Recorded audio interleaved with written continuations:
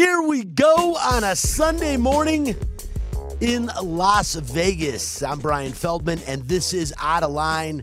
We are here live in the brand new Fox Sports Luminate studios in Las Vegas. And we are here again every Sunday morning at 8 on Fox Sports Radio, 98.9 FM and 1340 AM.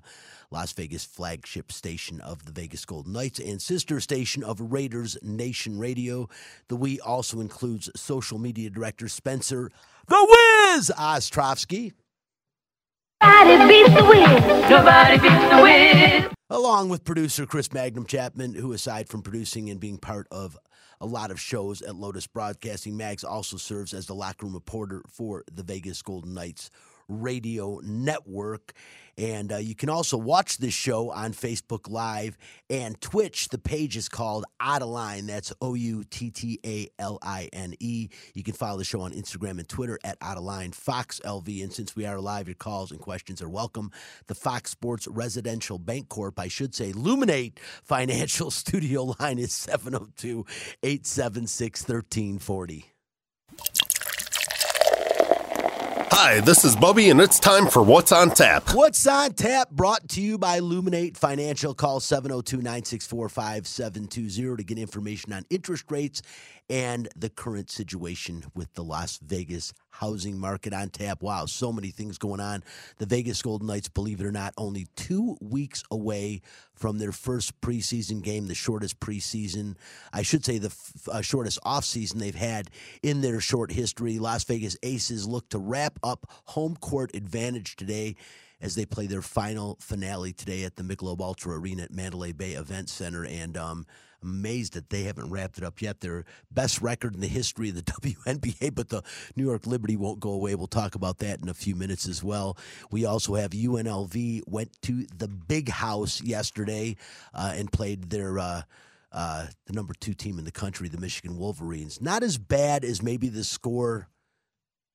The final score, or maybe as bad as you think. We'll talk about that in a little bit. We've got the Bones Raiders play their first game on the road today at Denver. I think everybody knows about that. Denver featuring Sean Payton back coaching again. And, of course, you've got Russell Wilson, who supposedly is going to be better this year than he was last year. We'll talk about all about the Raiders, the NFL Week 1, and joined a little bit later in the show by a good friend of mine, owner of Fanatic U Outlets in Detroit, to talk about that big Lions win over Kansas City on the Thursday night NFL opener this year, and should be very interesting. And then late in the show, we are going to have a brand new pick segment this year, something a little bit new we're going to do at the end with the Scooper again, and you'll get our picks against the Scooper. Somebody's going to win a dinner or a lunch at the end of the season, and Scooper's trying to hang on, man. I mean, he's got to beat us all to maintain the segment next season. But that is What's on Tap, once again brought to you by Luminate Financial.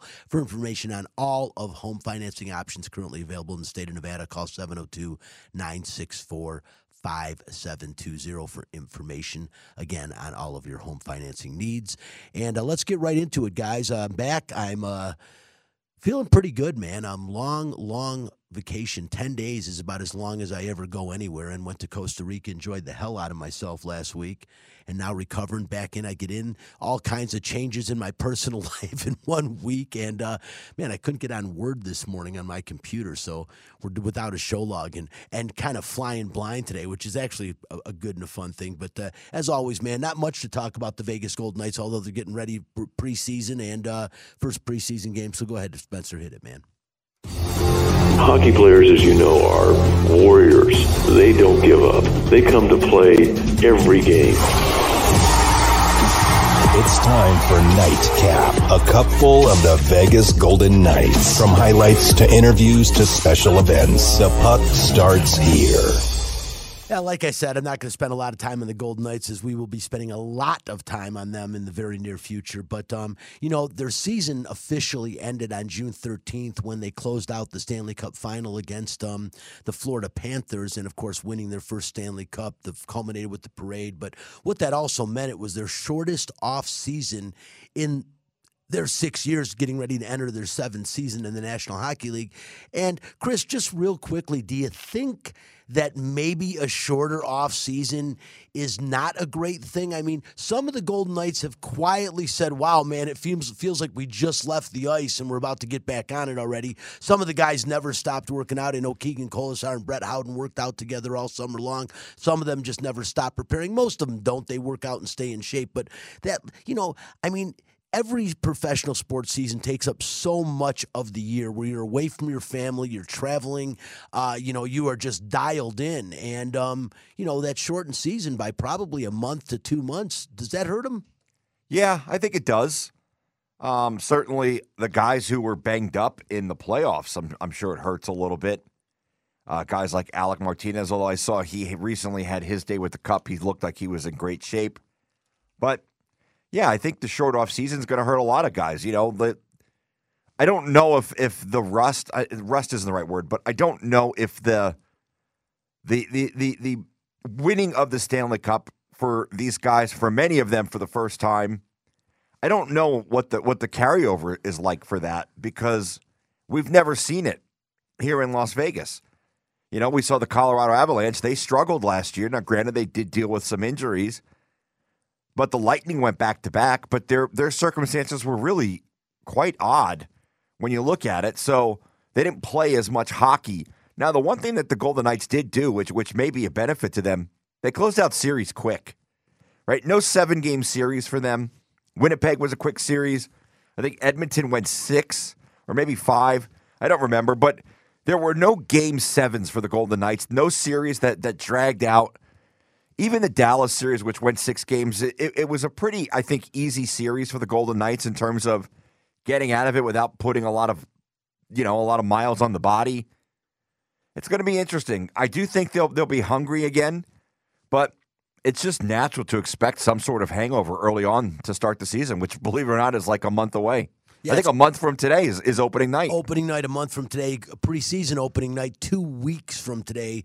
That'll be in San Jose. They got their first preseason game at T-Mobile Arena on the 27th of September. They'll be playing the LA Kings, but everyone anticipating the start of this season. I mean, following up a championship is always huge. And speaking of that, we'll transition right over. We'll bring in Chris Wynn as well, who's joining us today. Fellow Detroit guy. Wanted him on the show, as we will definitely be getting into the Detroit Lions in a little while. But right now, the Las Vegas Aces play their finale today against the Phoenix Mercury, a team that was pretty good before, but one of the kind of back seat now in the WNBA. But it's not about today's game. I mean, they win today's game, they lock up home court advantage throughout the playoffs. Chris, I thought this would be locked up a bit ago, but one thing that people really need to pay attention to, if they haven't been, if people following WNBA have been, but it's the New York Liberty. This team won't go away. They've won 8 straight games. They have definitely showed that out of all the teams in the WNBA, they can play toe-to-toe with the Las Vegas Aces, and their size poses a bit of an advantage, as we saw the last time when they played in that Commissioner's Cup championship game here at T-Mobile. We were there, and the New York Liberty size, without question, posed a problem to the Las Vegas Aces. Chris, I think they'll win today. I think they'll get home court advantage. But is that going to matter against the New York Liberty? And I mean, I know we're bypassing. There's 6 other teams that are saying, hey, wait a minute, man, we haven't even started the playoffs yet. But let's be realistic. I don't know that anybody can beat the Liberty or the Aces in a series, even if it's a 3-game series. But if it does come down to the Aces and the Liberty, Chris, you've been to a number of games this year. Are the Aces in trouble? First of all, it's good to join you guys. No question about it. I'm fired up for today. I'm like a kid in a candy store, I'm sure, as like you guys are with NFL Week 1 going on. The 2 most anticipated seasons to start are the Major League Baseball season and the NFL season. But no question, Brian, going into the WNBA playoffs after a game against the Phoenix Mercury, it's going to be kind of a wait and see until those 2 teams match up. You talked about some of the other teams maybe getting disrespected, but it just happens to be the nature of the beast, right, guys? This has been kind of the anticipated matchup between the New York Liberty and the Las Vegas Aces. They are, in my opinion, and in a lot of people's opinion, the 2 best teams in the WNBA. And I would concur and probably echo a lot of your sentiment, Brian, there, of what you just said as far as the matchup between the 2 teams. having a chance to see all these teams, see New York and Vegas play all the games in this regular season, there is no doubt in my mind that Becky Hammond and this Aces squad is going to have to deal with that physical element that the Liberty bring, and that's going to be a key to the matchup when they do face each other, and I think they will in the WNBA playoffs and in the WNBA finals. So, yes, it's a challenge for the Las Vegas Aces. I don't know if I'd probably characterize it as they're a team that's in trouble, but it's definitely something that's going to need to be addressed, and it's going to need to be rectified if the Las Vegas Aces are going to repeat as WNBA champions. Yeah, Chris, I agree. I think that it's going to be a tougher task this year than it was last year. Again, you're trying to repeat, and you're playing against a team that definitely knows how to play against them.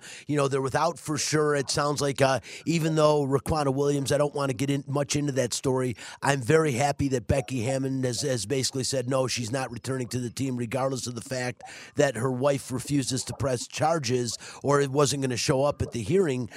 She's not letting Raquana back on the team based on her statement. It doesn't sound like it's going to be at all this year. I don't know what the future holds for her, but that is a missing piece that the Las Vegas Aces would help them out. And also Candace Parker, she's been out for the majority of the season injured.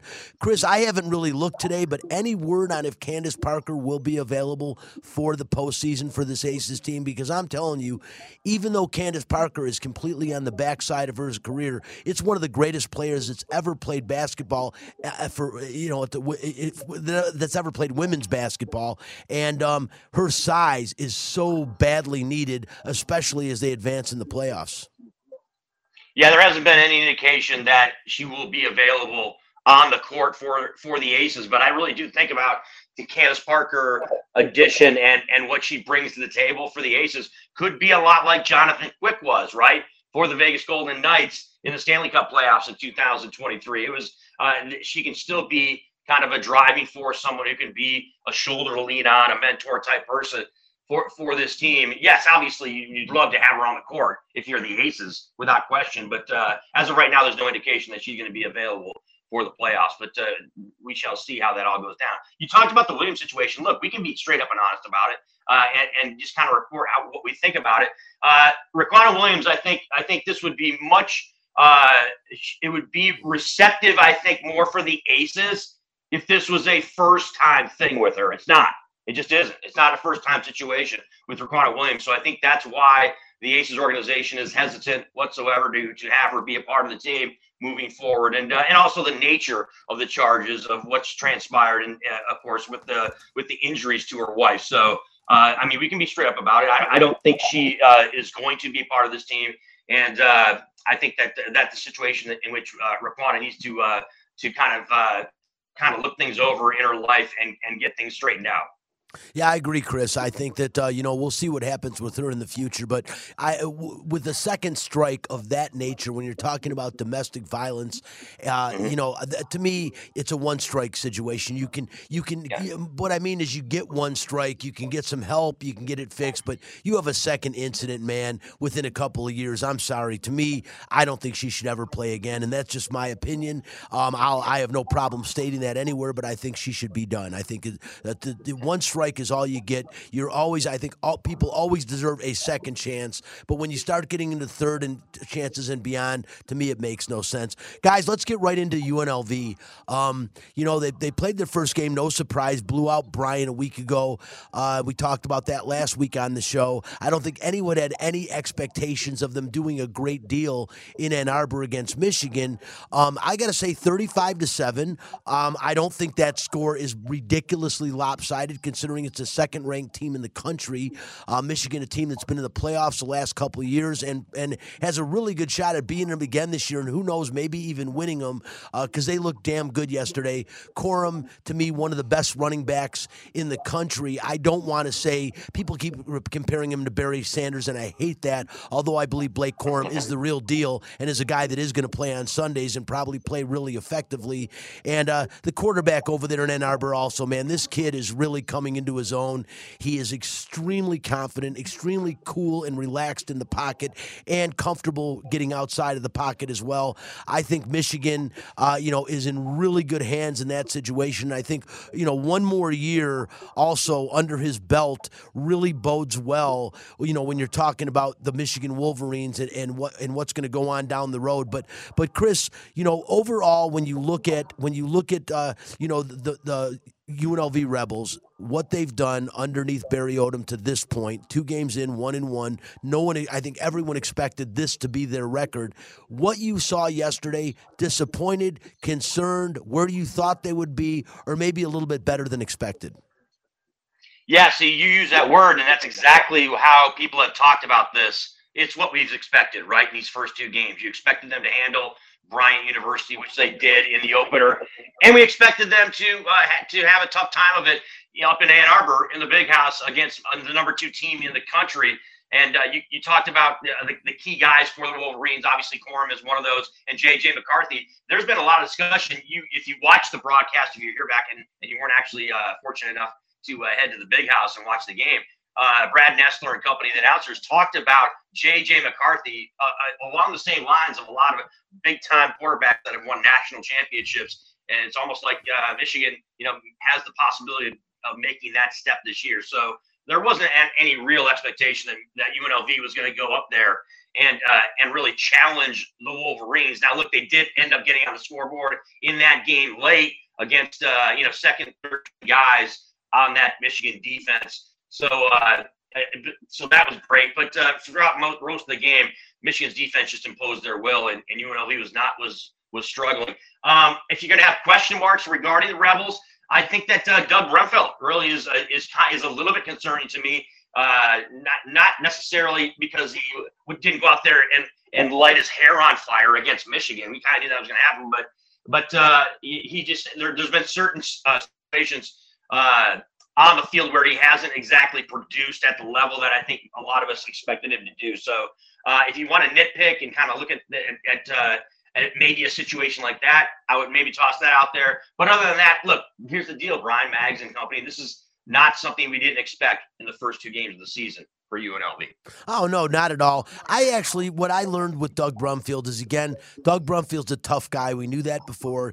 He's put on a little bit of weight. He still looks really thin, but he's tall. And one of the things, one of their most effective plays was Doug Brumfield getting outside of the pocket, feeling pressure, releasing, and picking up a 13-yard first down. I think that Barry Odom may hopefully recognize that Doug Brumfield is going to have to use his feet more, especially against teams that have bigger, stronger defenses. One of the things I noticed, which I really am proud of UNLV for, is the fact that, it looked like men amongst boys when you looked at the offensive line of Michigan playing against the defensive line of UNLV. So undersized. Magnum, I got to tell you, overall in the game, my takeaways, I like Jacob DeJesus a lot. I know he's a little gnat out of junior college, but I think this kid could have played D1 ball at a big university. I really do. I think he could be a kick returner and even a guy that could play slot at a higher level. Very fast, very quick, very agile. I like him a lot. I think Doug Brumfield, again, they need to utilize his legs more because I think that's one of his greatest assets. I know you don't want a quarterback to get hurt, but at the college level, quarterbacks run the football. That's just the way it is.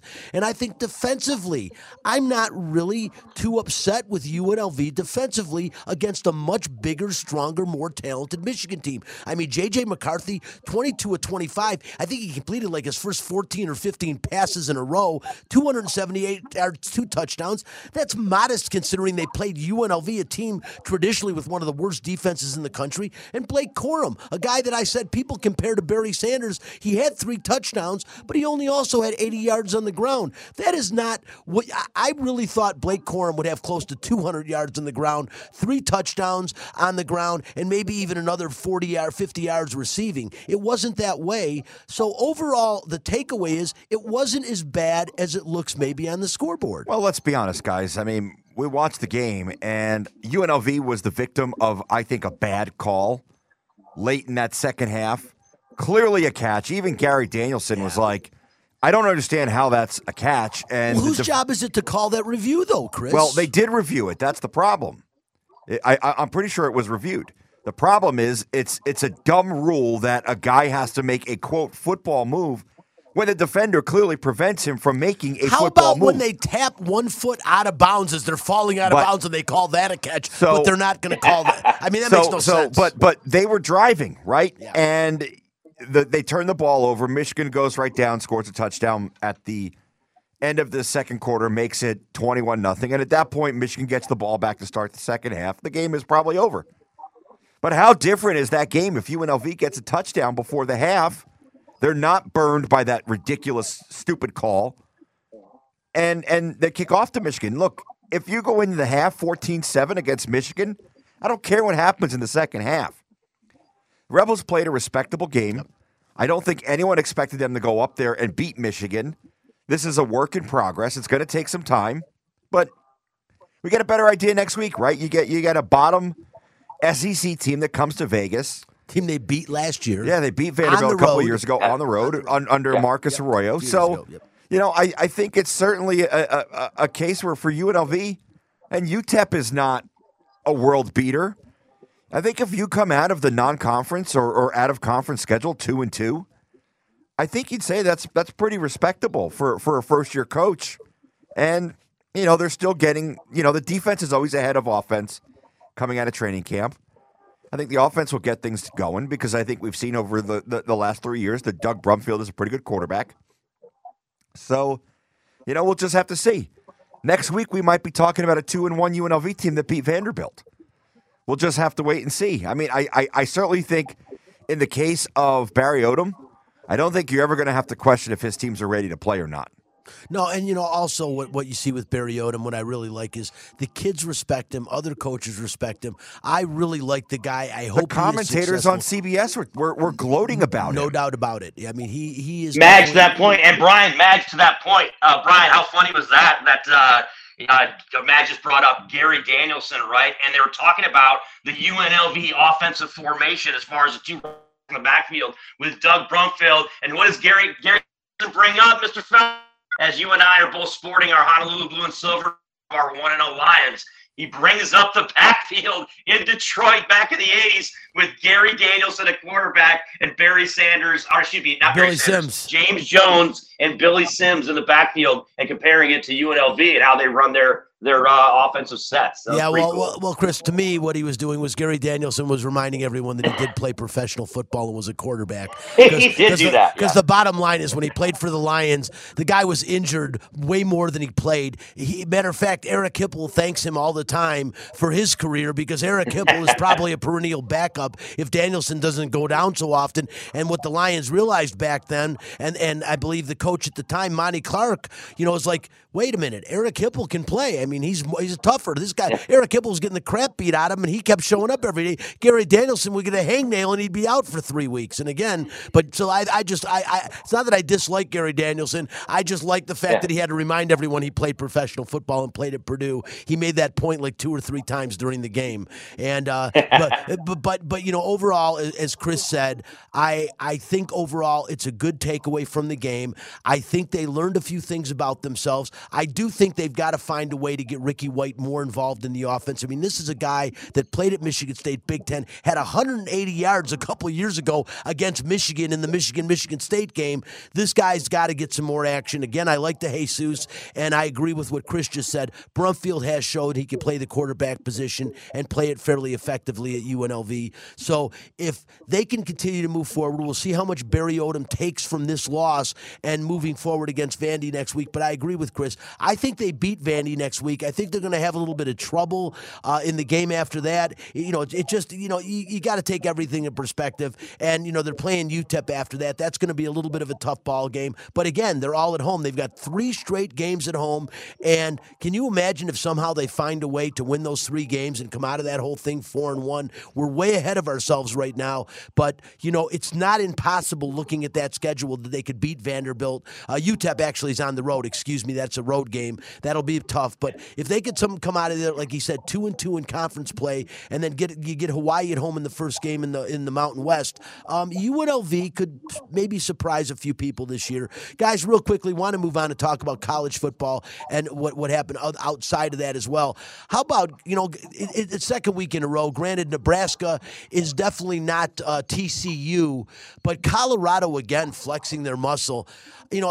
He's being talked about all over the country, but Coach Prime is something else. And somebody said, and I think, Chris, maybe it was you, and I've heard this from a few other people that he, no, it wasn't you. As a matter of fact, it's another friend of mine, but it might have been you as well, that are talking about how now Coach Prime is showing how you don't need years to rebuild a college program, that he's gone in 1 year, and you're talking about they've already doubled their win total of last year in 2 games, and they beat the team in the first game of the season that played in the national championship game last year. Granted, it's not the same TCU team from a year ago, but still, that's a hell of an accomplishment for a Colorado team that was absolutely a lesser like at best last season. He has completely turned that program around. His son is the real deal at quarterback. He's got a two-way player that's going to be getting in the Heisman Trophy conversation very soon.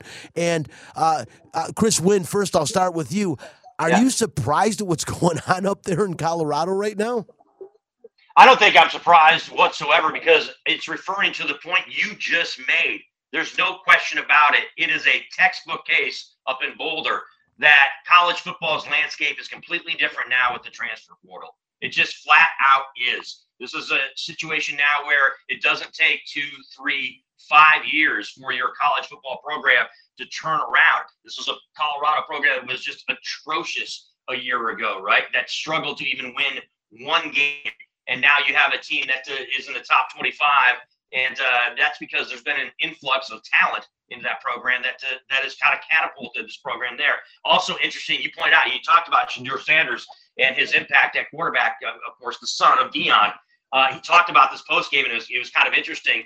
I think this team kind of carries a mentality that Michael Jordan used to carry back in his days playing with the Chicago Bulls, and that, they kind of create situations in which they get angry, right, and upset and put a chip on their shoulder going into football games. That's exactly what the case was here with, Nebraska's head coach talking smack basically about Deion Sanders before the game. And Sanders mentioned, and Shedeur Sanders mentioned this post game, talking about how they felt disrespected. And so that's why they went out there on a mission against Nebraska. And look, this is a long time, old school Big 8 rivalry between two programs that have a ton of history.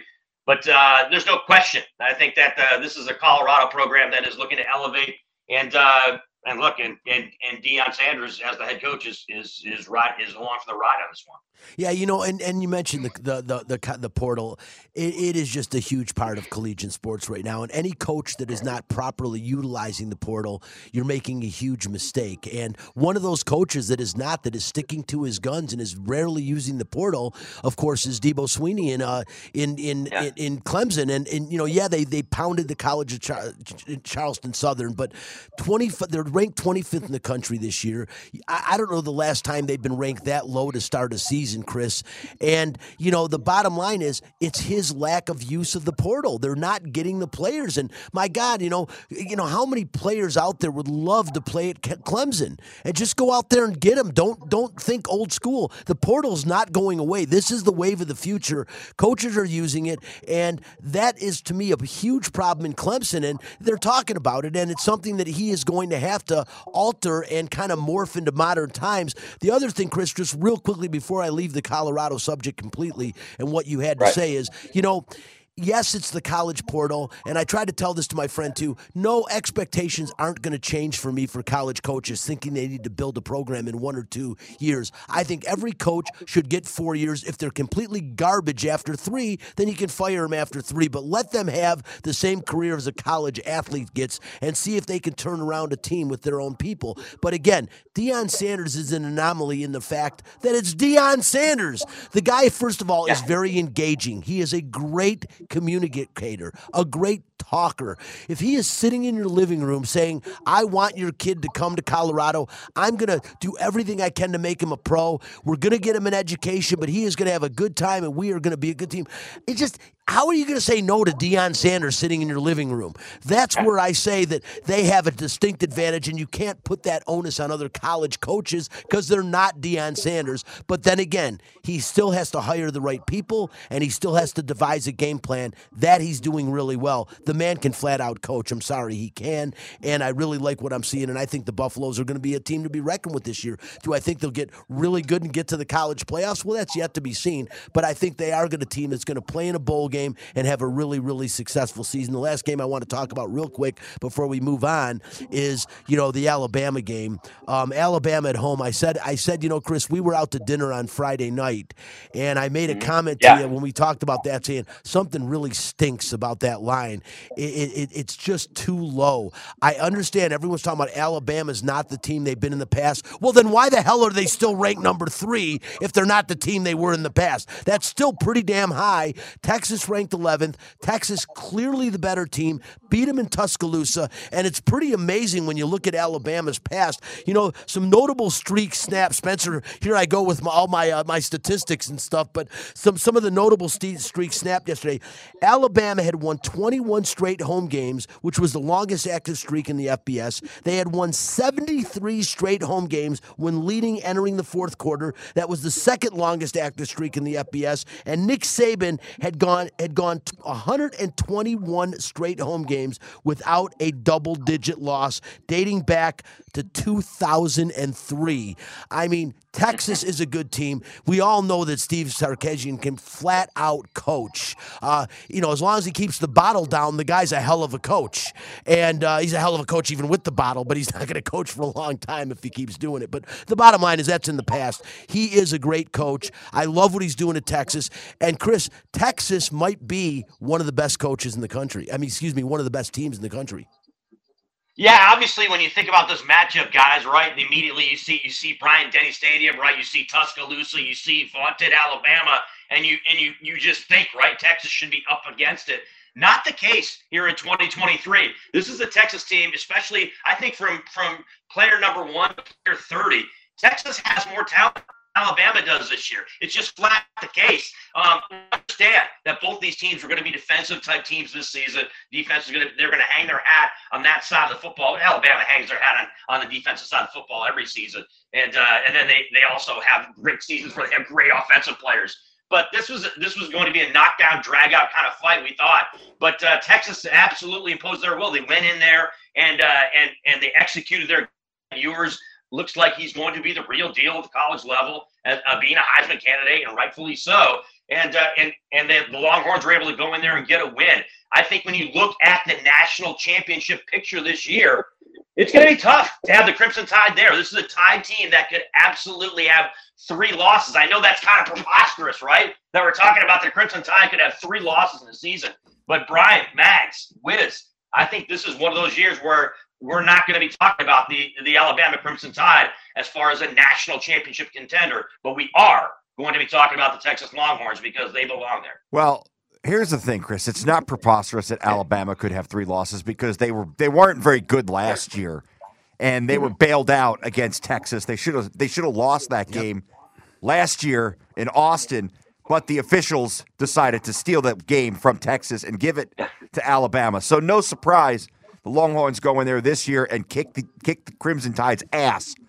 Look, I think Alabama, it sounds crazy, but I think there's just a point in time where the game evolves and Alabama trying to play 1980s run it up your gut football, it doesn't work.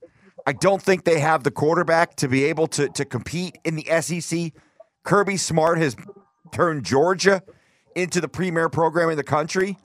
I mean, I'm never going to say Alabama's done, but I think it's going to be a really, really difficult, a difficult thing for them to be able to get back into the college football playoff this year. I just think the game has it's evolved. Ohio State is really good. Penn State's really good. Obviously, Michigan, we saw them yesterday. Georgia, there's a lot of teams. USC with Caleb Williams. There's a lot of teams that are playing much more modern football, I guess I'll say. And Saban's going to need to come up with something. Look, he's the greatest college football coach of all time. There's no doubt about that. Sorry, Bear Bryant.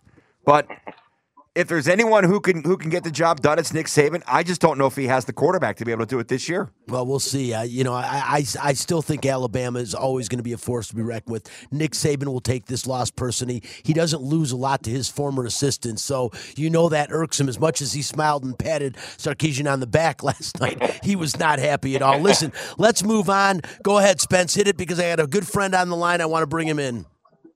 Fact this. If you don't like the facts, take your ass back to bed. Fact this. Yeah, it's a fact.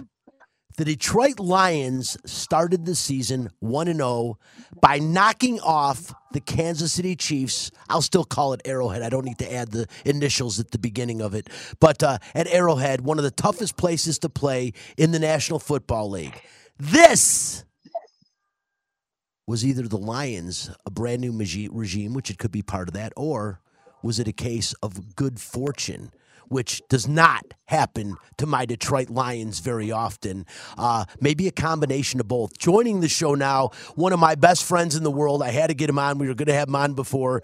He is in Detroit. He is the owner of the Fanatic U stores in Detroit.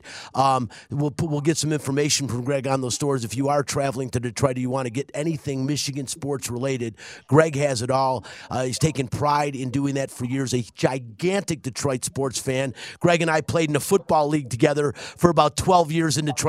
Greg actually played into his 50s. I moved out here. But, Greg, great having you on the show, man. Me and Greg go back and forth. We argue on Facebook. We battle all the time. But it is a battle all the time. A battle of pure love is what it is. And we both have the same goal in mind. We want to see the Detroit Lions be successful. Some people, Greg, as you know, call me haters. Greg and I have little secret conversations that nobody hears You're just about. missing out, Brian. That's all. Nobody, but we have our little secret conversations. Greg knows how I really feel. But the bottom line is, I say this to Detroit Lions fans.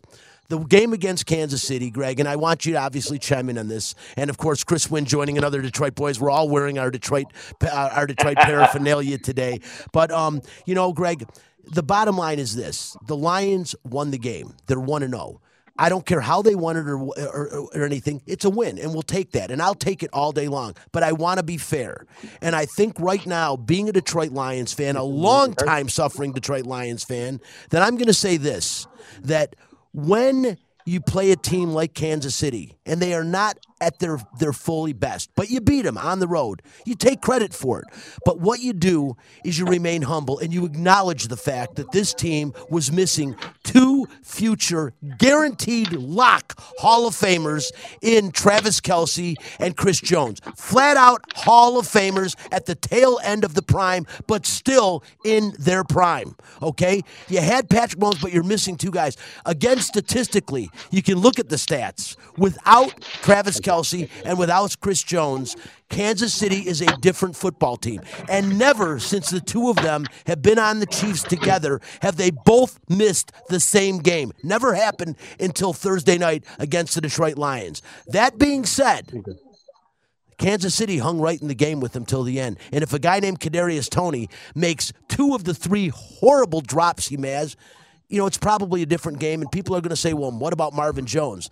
Marvin Jones Jr. fumbled the ball inside of the 10-yard line. Right afterwards, Kansas City went 3 and out. They did nothing with it. It didn't change anything, although people say, well, the Lions might have gotten 3 more points or 7 more points. Or 7. Okay, but the bottom line is, Greg, is I just want, and I want your opinion because you are the biggest guy on the bandwagon there is, don't you think that Lions fans should at least acknowledge the fact to Kansas City has a right to make excuses. They've won 2 of the last 3 Super Bowls, for God's sakes. They can make excuses. We don't have a right to make any excuses. We've won 1 playoff game in 65 years as of today.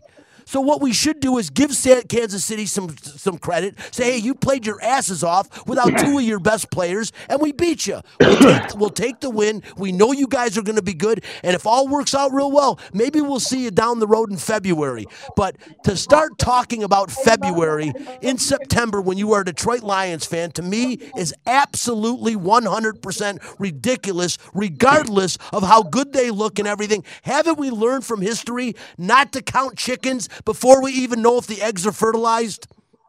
Greg, go ahead. We didn't have JMO or Bugs, so we could use excuses if they had their two guys. Are you going to compare those guys to two Hall of Famers? No, but if Chris Jones and theirs, we don't have Isaiah and JMO, so we could use those excuses. But right now, it's just good to see Kansas City coming up with excuses because they game planned for a whole year just like we did, and we game planned for Kelsey to be in there. Who knows? The game might have been different had he been playing. Their tight end did get a touchdown, so Kelsey doesn't get 20 touchdowns a year. He gets about 13 to 15, so they still got the touchdown production from their tight end. Well, Greg, I'm going to give them all the credit in the world. We'll let Chris Wynn chime in here in a second. Well, let's put that game behind us now. This Detroit Lions team is moving forward now. Chris Wynn, I'll ask you, and you can talk to Greg as well. The Lions were fortunate, Brian. Right? No doubt. Definitely fortunate. And that's what's cool. That was my point, what I wanted everyone to say.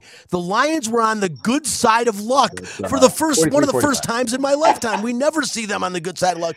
But, Chris, looking at this Lions team going forward, there are some people right now. I'm not going to be one of them. I had Kansas City as a loss, and I have Seattle as a win. They go to they come home, they play Seattle, a revenge game. Not only did Seattle beat them in Week 3 last year, but because of them beating the Packers, they rewarded Seattle by catapulting them into the playoffs with the exact same record as the Lions because of that Week 3 win. Are the Lions going to have a letdown after that huge win in Kansas City? Let's hope not. I don't think they are, but guys, I think going into this 2023-24 season, if you want to talk about the two teams, both one from the AFC and one from the NFC, that had the most quote-unquote hype, it was Brian Feldman, C-Win, and Detroit, and our esteemed guest, Detroit Lions, Chris Magnum, New York Jets, right? And so going into the game, there was already expectations of the Lions are going to be a better team this year. Now, everything you just described, Brian, regarding, not having Travis Kelce, not having Chris Jones, and also the number of drops. By the way, they had 4 huge drops, the Kansas City Chiefs, in this football game. 3 of them happened to be on third down plays in which they could have extended drives if they would have made those catches. Absolutely monstrous when it comes to the outcome of this game. And the Detroit Lions, they were losing the game. They were down, by almost a touchdown late in the fourth quarter of this football game. And I know a lot of Lions fans out there like myself, and I'm sure you guys are included, were not dead set thinking, oh, yeah, they're going to go down there and David Montgomery's going to score this touchdown to give that, to put them in the lead in this football game. Because we are Detroit Lions fans. We understand the history of this program. Look, I get it. Dan Campbell and Brad and these guys have come in. It's perceived as a new era in Detroit Lions football. But the fact of the matter is we still remember the history. I've been a fan since 1979 when I was 9 years old, right? I go back. That's how far I go back. I've seen one playoff win in my time. I'm now in my 50s, okay? So we understand the reality of the situation. And we also look at this, too, from the standpoint of the Kansas City Chiefs, right? Is this maybe a situation in which Chiefs, the door is closing for them? There's a lot more competition in the AFC, right? And the Chiefs, obviously the injury to Kelce, he's going to be back. But there's a question as far as Chris Jones, if he's going to be back in the mix there. So I think this was more of a case. And look, I'm going to say it as a Lions fan. This was more of a case of the Kansas City Chiefs losing this football game as opposed to the Detroit Lions winning the football game. I'm sorry, it just was. No, Chris, and I have been saying the same thing, except like I said, the Detroit Lions played hard. They earned this victory, and Dan Campbell, great ingenuity. A lot of people didn't agree with the fourth down, the fake punt early in the game. I loved it simply because that's the only time he's ever going to be able to use it. No one expected it. It was a great wrinkle, and it worked out. If it hadn't worked out, I still would have said, you know what, it was a ballsy move, and I didn't mind it. I like what Dan Campbell's doing. I like what the regime is doing, Chris. I just don't want to get carried away with ourselves and saying it's funny. You see, Greg, on a day off, right across the street from Ford Field is where that store is. He sandwiched in between Comerica Park and Ford Field is where you'll find Fanatic U. So again, some of the greatest merchandise you will find. This guy finds everything and gets it all. And look at him working. He couldn't get anyone to work the store today, so he's down there. And you think across from Ford Field, nobody would be there today. Who's there? There's no game. I don't know if the Tigers are playing or not at Comerica Park, but there's no game at Ford Field today, and yet his store is packed with people. That is the enthusiasm. And Greg, before I let you go, that's what I wanted to ask you. Got the Tigers playing. I'm just filling in for a buddy of mine who's a good friend of his in the hospital. He's got some issues, and I had to work for him. So, they noticed. You'd be working anyways. You'd just be traveling between all the stores. But Greg, last thing, talk to me about Lions merchandise sales. You know, one of the things as your friend, being honest with the audience out there, it's been tough. Detroit Lions teams have not been successful, none of them. Michigan Wolverines are probably keeping you in business with having their stuff being the fact they've been a contender the last couple of years. But other than them, everyone's been letting you down. How have Lions sales been this off season? I gauge it I go January 15th last year and this year, because that's basically the end of the season for the Lions, till the present date. And the Lions have been up about 100%, about 100% up in sales over the last couple of weeks, about 120. And here's an example. This weekend they've been playing the White Sox. Friday night we sold more Lions stuff down here than Tiger stuff, and everybody coming in was a Tiger fan going to the game. That's ridiculously. That's how crazy. Greg, what's the biggest seller? And I want you to give out information on how people can go to your website and see all the stuff you have there and the locations you have in Detroit for people that may be either traveling there or the biggest seller right there. See it, the turnover chain? Yeah. I'll just point to it right there. Those are the biggest sellers. Look at that up there. See on the wall, the turnover chains. That's great. You got to give me one then. It's crazy. Take one off the shelf and put it away for me. There's I'll send it to you. One of Greg's stores. I mean, I love going down there. Anything you want Detroit, you can get from them. Greg, you said you think they're going to win 13 games this year. Okay, and I can't argue. I said 10. It was 12. It was 12 games if they lost to Kansas City, which I expected. And I'm like with I think Chris, your guest. I was thinking as they we were down by 6 at the end of the game. I was saying, you know what? They played them tough. And then they came around, found a way to make it. Ben Johnson did his thing. This is just the kind of thing, the kind of game the Lions traditionally lose. But Greg, okay, you got them winning 13 games. The Chiefs were one of their losses if they only won 12, 13. Who else do you see them losing to this year? I'm going to put you on the spot. Not who they're going to beat. Who do you think they're going to lose to? I don't know. For some reason I think Chicago is going to sneak one from them. And who are they playing this year? We're going to me and the boys are going down to New Orleans to see the Saints play. That's going to be a tough game. Derek Carr will throw an interception. Chargers in LA, maybe. That's going to be a tough game too. But I think they'll do it. It's tough to say. They're going to, any given Sunday, you have their worst game. Like last year, they played New England. They just were flat. They lost, 29-0 or something like that. Mm-hmm. They're all going to have that flat game. But, I think they can play everybody tough. It's going to be a good year. Well, we're hoping so, Greg. For them, for yourself, for your business, I think it's great. My friend Tim Muir, I'm worried about him in Detroit because yesterday he sent me a text that they were going to go 17-0. So I got a little bit of worried about him. I got to make sure he's not taking anything. But you know what? I think it's going to be a successful year. And I will say right now, based on what I've seen, and again, I think they are going to win their division. They're going to make the playoffs, and they are going to get that first ever elusive playoff win. That's as far as I'm going to go. And again, I'm going to every game, like I told Chris, like I've told Greg many times, and Chris saw me do it the other night. This is what they get until they win in the playoffs, guys. 65 years. Here's the deal. Golf clap, baby. Less cynical than before. I like it. Yep. The bottom line is this: 65 years. Anyone that wants to argue with me, this is all they deserve. And again, I tell anyone, you want to argue and talk Detroit and why I think the way I did, Chris Wind will tell you the same thing. Give me a call, leave your phone at home, and I'll meet you somewhere. Let's talk Detroit Lions trivia. I'll blow you out of the water. So don't tell me for 1 second I don't have a right to say that and to be a naysayer. I'm only a naysayer because. Remember the story? What's that?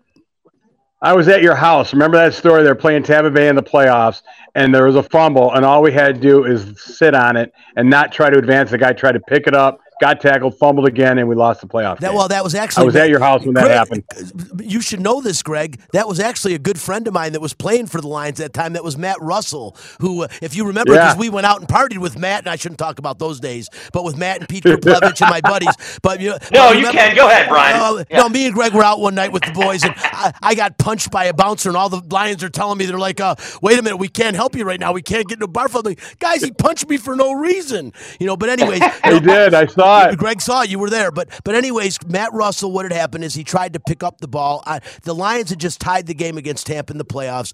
On the ensuing kickoff, Tampa fumbled the ball. Matt tried to pick it up and fumbled it out of bounds. Tampa got the ball, retained possession, and went down and scored a touchdown. Never looked back and won the game. Matt, years later, I'll tell this story real quick because we got to end this segment. But what I will say is, years later, I'm in Myrtle Beach with the Detroit Lions. Not years later, the following year, I'm in Myrtle Beach with the Lions players and all of our sponsors doing that golf outing. And I'm at the bar. I'm actually at a bar with Matt Russell, Charlie Batch, Pete Kruplovich, and a couple of other people.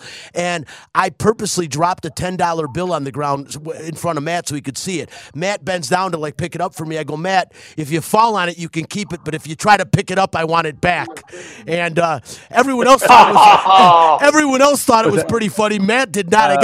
I guess Bobby Ross chewed his ass out for that, and it was not comical to him. But the bottom line is, you're like Bobby Ross told him, you're a linebacker. Fall on the ball. Don't try to run. Is it on here? No.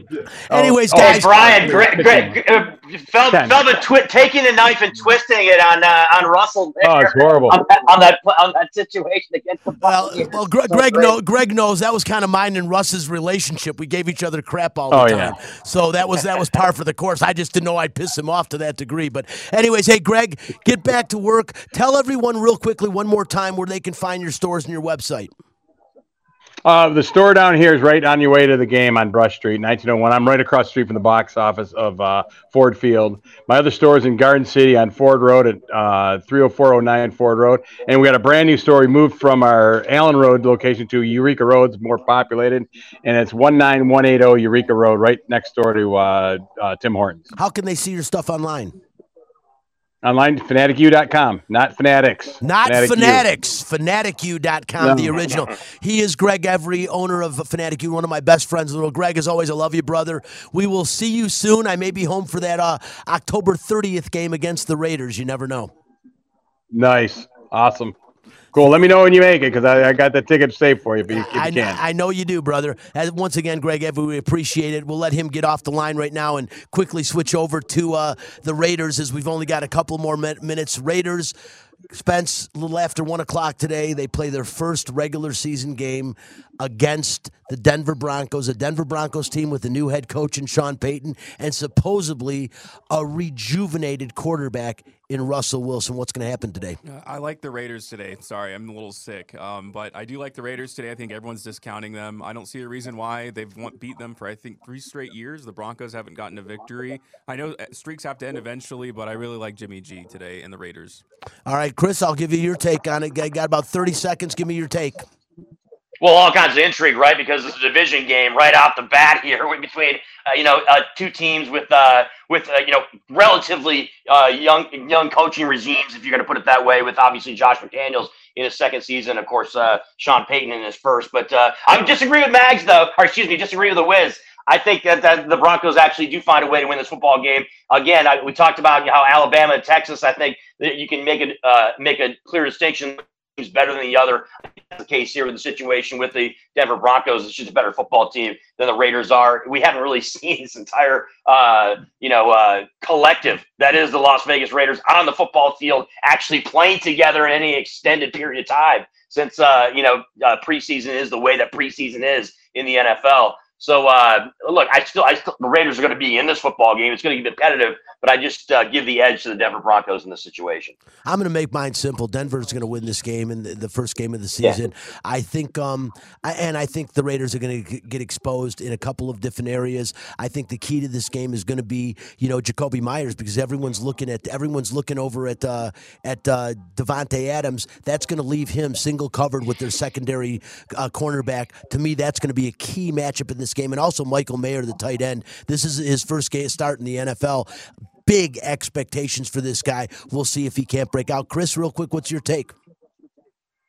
I think the Raiders are going to win. I think Russell Wilson's the most overrated quarterback in the NFL. I say it all the time. The guy hasn't done anything since Marshawn Lynch was carrying the ball for him in Seattle. I think the Raiders win. I think they get off to a good start. I don't know if it's going to stay that way, but I think they take care of business today in Denver. Jimmy G, will he have the day? Listen, final segment of the day right now. I want to thank Chris Wynn for joining the show. We have our pick segment right now. This is going to be called Pick It. And we've got our guy right here. He is a professional bettor. He is telling us he can take us all to town this year. You remember Scoop from last year? Scoop joins us now. We got 60 seconds in the Pick It segment. We are all going to pick against Scoop, me, Chris, and I should say me, Magnum, and Spence. Chris, I'd let you in, but you won't be on every week, so it's got to be an every week thing. But we're going to pick against him at the end of the season. The 3 losers buy the winner dinner. Go ahead. What's your pick? Scoop, what's your pick? Oh, we can't hear him. I know what his pick is. We'll get you on next week, Scoop. It's the Cleveland Browns. Listen, guys, I'm taking the New York Football Giants and the 3.5 points against the Cowboys. Mags. I like Captain Ron, the Riverboat Gambler. I think Washington is going to be an underrated team this year. They take care of the Arizona Cardinals, who are going to be the worst team in the league. Go ahead, Spence. Steelers. Spence likes the Steelers. And what about you, Chris? We'll let Chris Wynn throw I got New Orleans Saints, baby. Minus the 3. Derek Carr is going to, give his middle finger to all things silver and black. They get the win. Look at that, Derek Carr. Listen, we're out of time. This is Out of Line. I'm Brian Feldman. Want to thank my friend Greg Every. Thank the Scooper. We'll get him on next week. Remember, he picked the Cleveland Browns with the points, and in the RJ, we'll tell you about that next week. Thank Chris Magnum Chapman and, of course, Spencer the Wiz Ostrowski. I'm Brian Feldman. We will be back next Sunday. Bye-bye.